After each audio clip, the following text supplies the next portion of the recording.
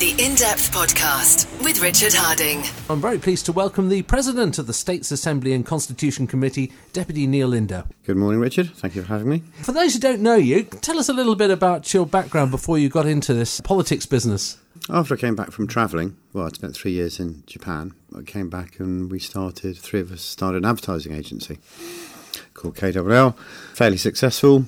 As you'll know, Richard, we started, or certainly were part of the start of Island FM, the successful radio station that it is now.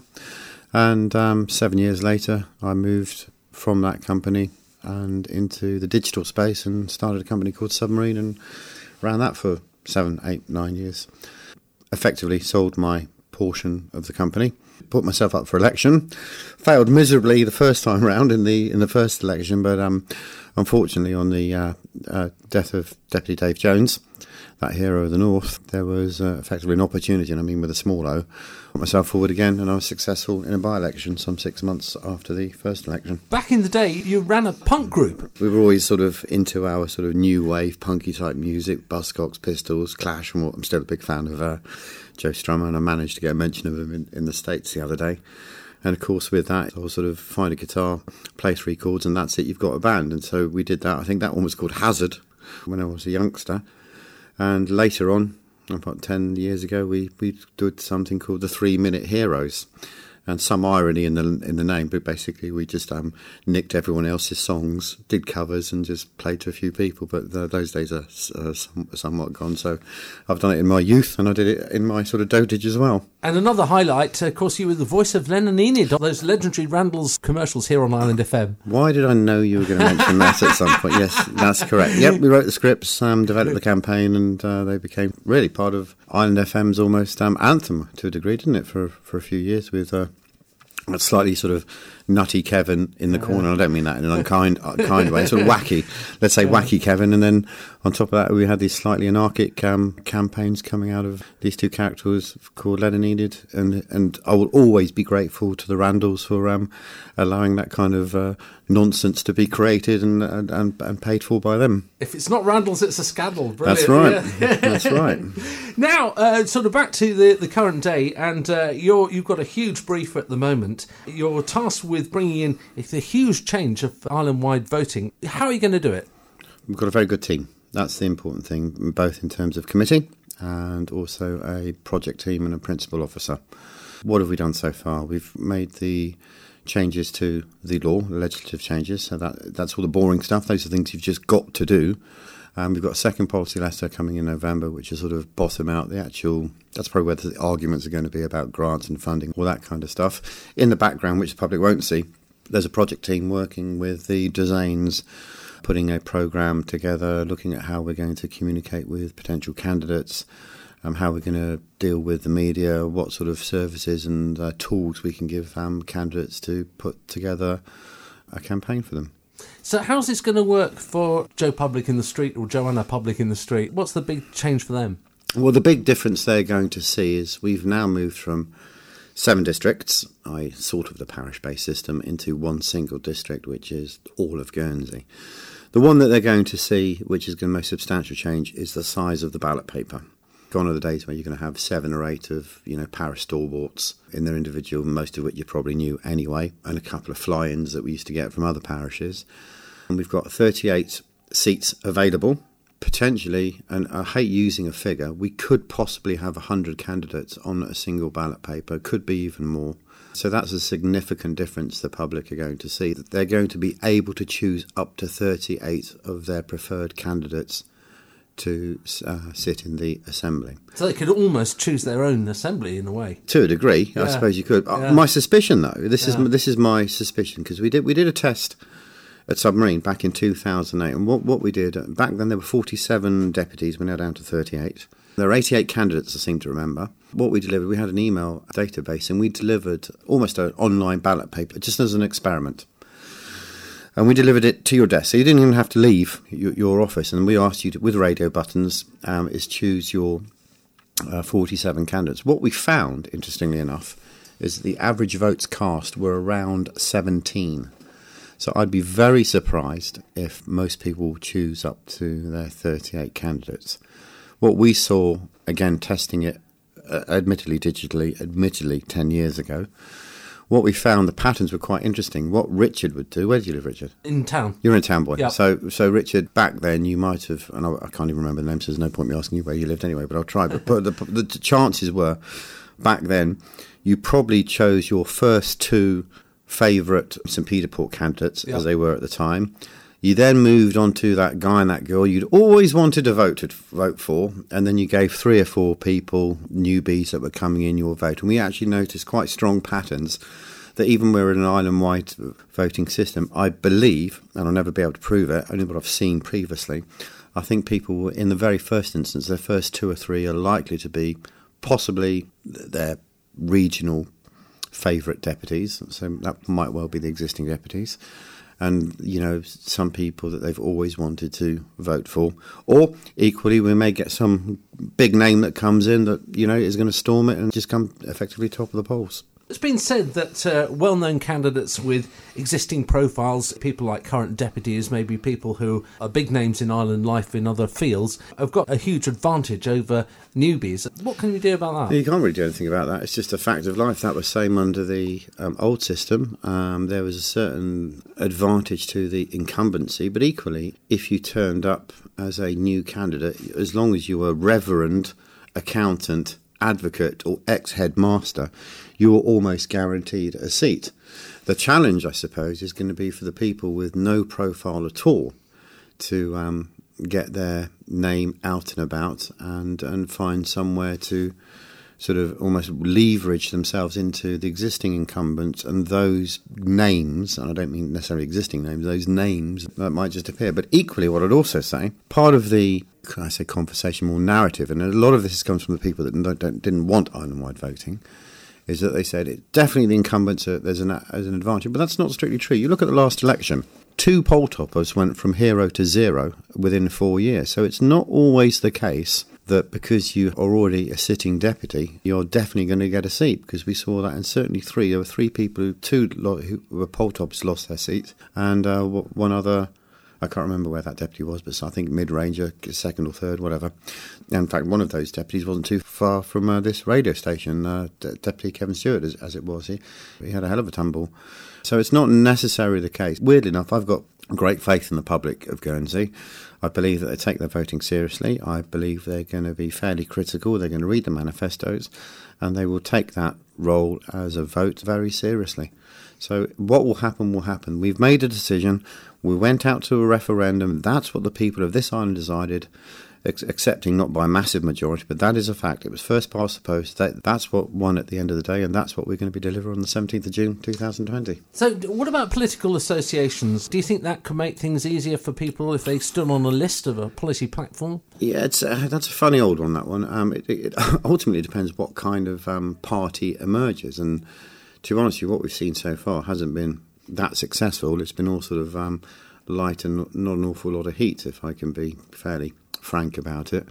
I was expecting them to do more than they had done at the moment. That doesn't necessarily mean I would necessarily agreed with them, but it's been all sort of brand and colours and banners, but I haven't seen anything particularly in terms of policy direction, what they're wanting to do, what they're wanting to achieve. So maybe in the background, we don't know. This is what we've seen so far. There may well be a party sort of simmering away in the background. They may be all beavering away, and come the middle of January 2020, there may be the emergence of something that hasn't happened yet. But what I've seen so far, I haven't been that impressed by it. But to answer your question, would it help? It might help the voters. The big ones always tend to be, housing, tourism, flights, travel. Now, if there were 25 candidates in this party that said, look, we want to deal with what we haven't dealt with this year, which is the travel links, and we want to deal with first-time buyers, let's say they've got an environmental bias or something like that, or possibly they're keen for a sort of liberal, democratic type, that might be worth candidates adopting if they can all agree, and if they can all be maintained and whipped effectively and get past June the 17th. So there may be some advantage in there. I just haven't seen it emerge yet. So electronic voting, it's not happening this time. Is it something you'd like to see in the future? Oh, it's got to. I mean, come on, we can't keep talking about we're digital this, we're digital that. We've committed £200 million for 10 years for a company called Agilysys, who apparently are going to turn this island around. They're going to make lots of savings, and within that, by 2024, if we haven't got online vote casting, then you know what? We should stop talking digital. It has to happen by 2024. So it's make or break as far as that's concerned. This is your first term in the States. How have you found it so far? Is it what you thought it would be? That is a loaded question if ever I've heard one. How have I found it? Is it what I thought it would be? Gosh. Who knows? You put yourself forward because you're passionate about certain things. I was passionate about retaining the grammar. I lost that. I was passionate about rebuilding Lamar. I lost that. And I was passionate about a couple of other things. So in terms of, do I think I've been personally successful as a vote of one? I don't think I've been that successful. Have I enjoyed it? Yeah, of course. It's been certainly interesting because you never stop thinking. I come from a world where 1 minute I might have been dealing with Channel Islands Ceramics, for example, talking about tiles, and the next meeting might have been with Liechtenstein Global Trust talking about funds. So I've always come from a world where I've always had a very varied lifestyle, and I wouldn't like the idea of, weirdly enough, being almost an expert in actually one area. I think I'd get bored. I haven't got a mind like that. Where the challenges have been, I think, is that having chosen my own teams in previous lives, Richard, you can draw, come and sit down. Paul, you can do audio-visual, come and sit down. I've always come from what is effectively a very flat structure. I don't really care what you are, what you say, what you look like, your colour, your creed, your gender. I don't care. I just want the job to be done because we've got a deadline, we've got to get a bill out, and we've got cattle to feed, which is normally, that's a small businessman's mindset. But what's different here is that, and I don't mean it unkindly, I don't have the ability to employ like I would have in the commercial sector. You've got to take from the collective elected, which are those 38, and say, right, okay, what have we got left? Who wants to work with me? Is there any chance of you guys coming to sit around the table and see if we can do it? I've been incredibly lucky on the State Assembly and Constitution Committee. The first two people who necessarily, if people had asked me a day before, would I have chosen, because they don't know me very well, there wouldn't have been people I would naturally have gone through because people think I've got relationships elsewhere. The first two people I went for was Jonathan Le Tocq, Deputy Jonathan Le Tocq. He's been around the block, so to speak. He's got a great mind. He understands the system, how the organisations work.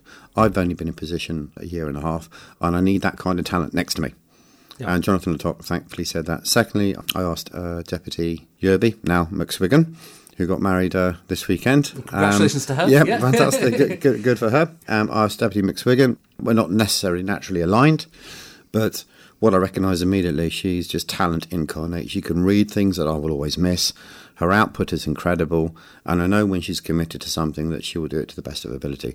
So those are the two people. So that was fantastic. I then got Deputy Fairbrush, who was a poster child for island-wide voting, so we needed a flag waver there as well. And fifthly, my VP is Deputy Jennifer Merritt, who's been a great VP.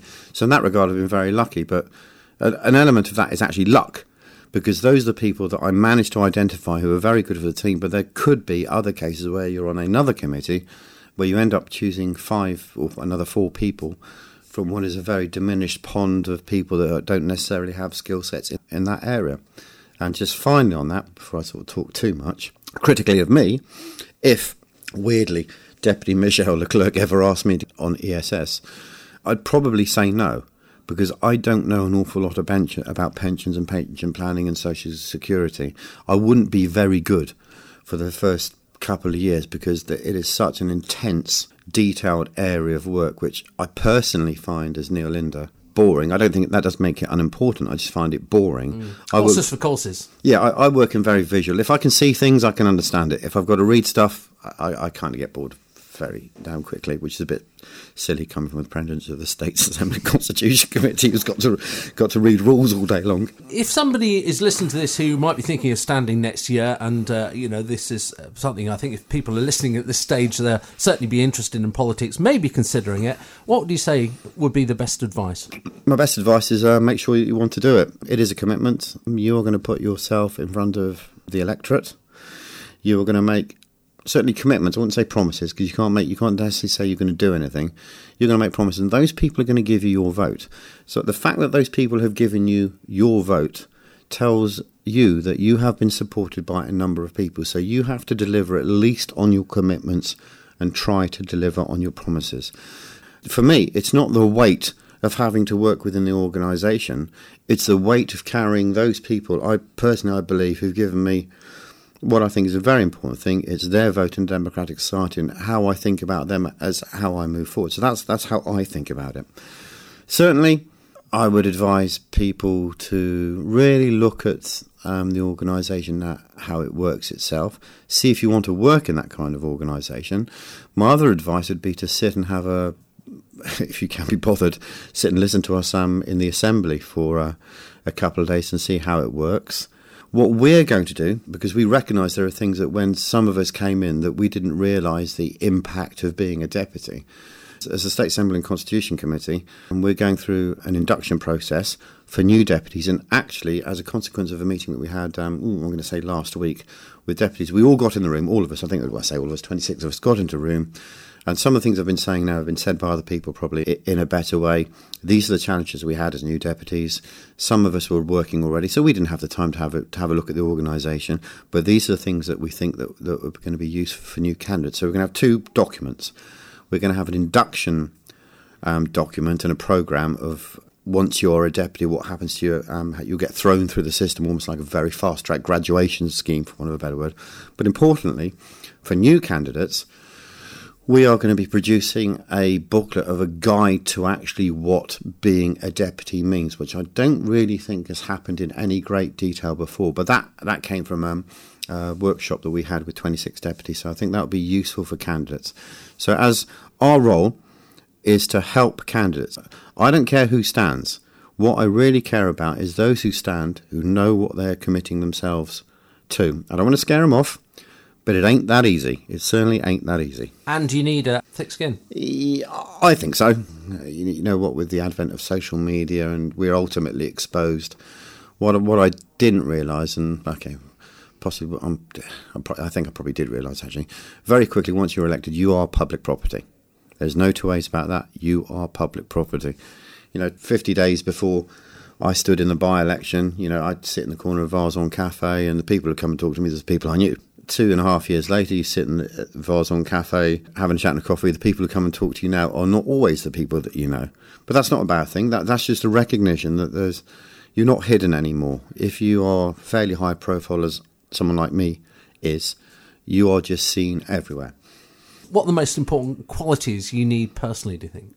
I think you have to be true to yourself. I know that sounds a bit glib, but every single vote that I've taken over the past 3 years, I've slept very well the day after. I think there's probably one vote, which I won't discuss now, which I'm not entirely sure if I should have gone the way that I did go.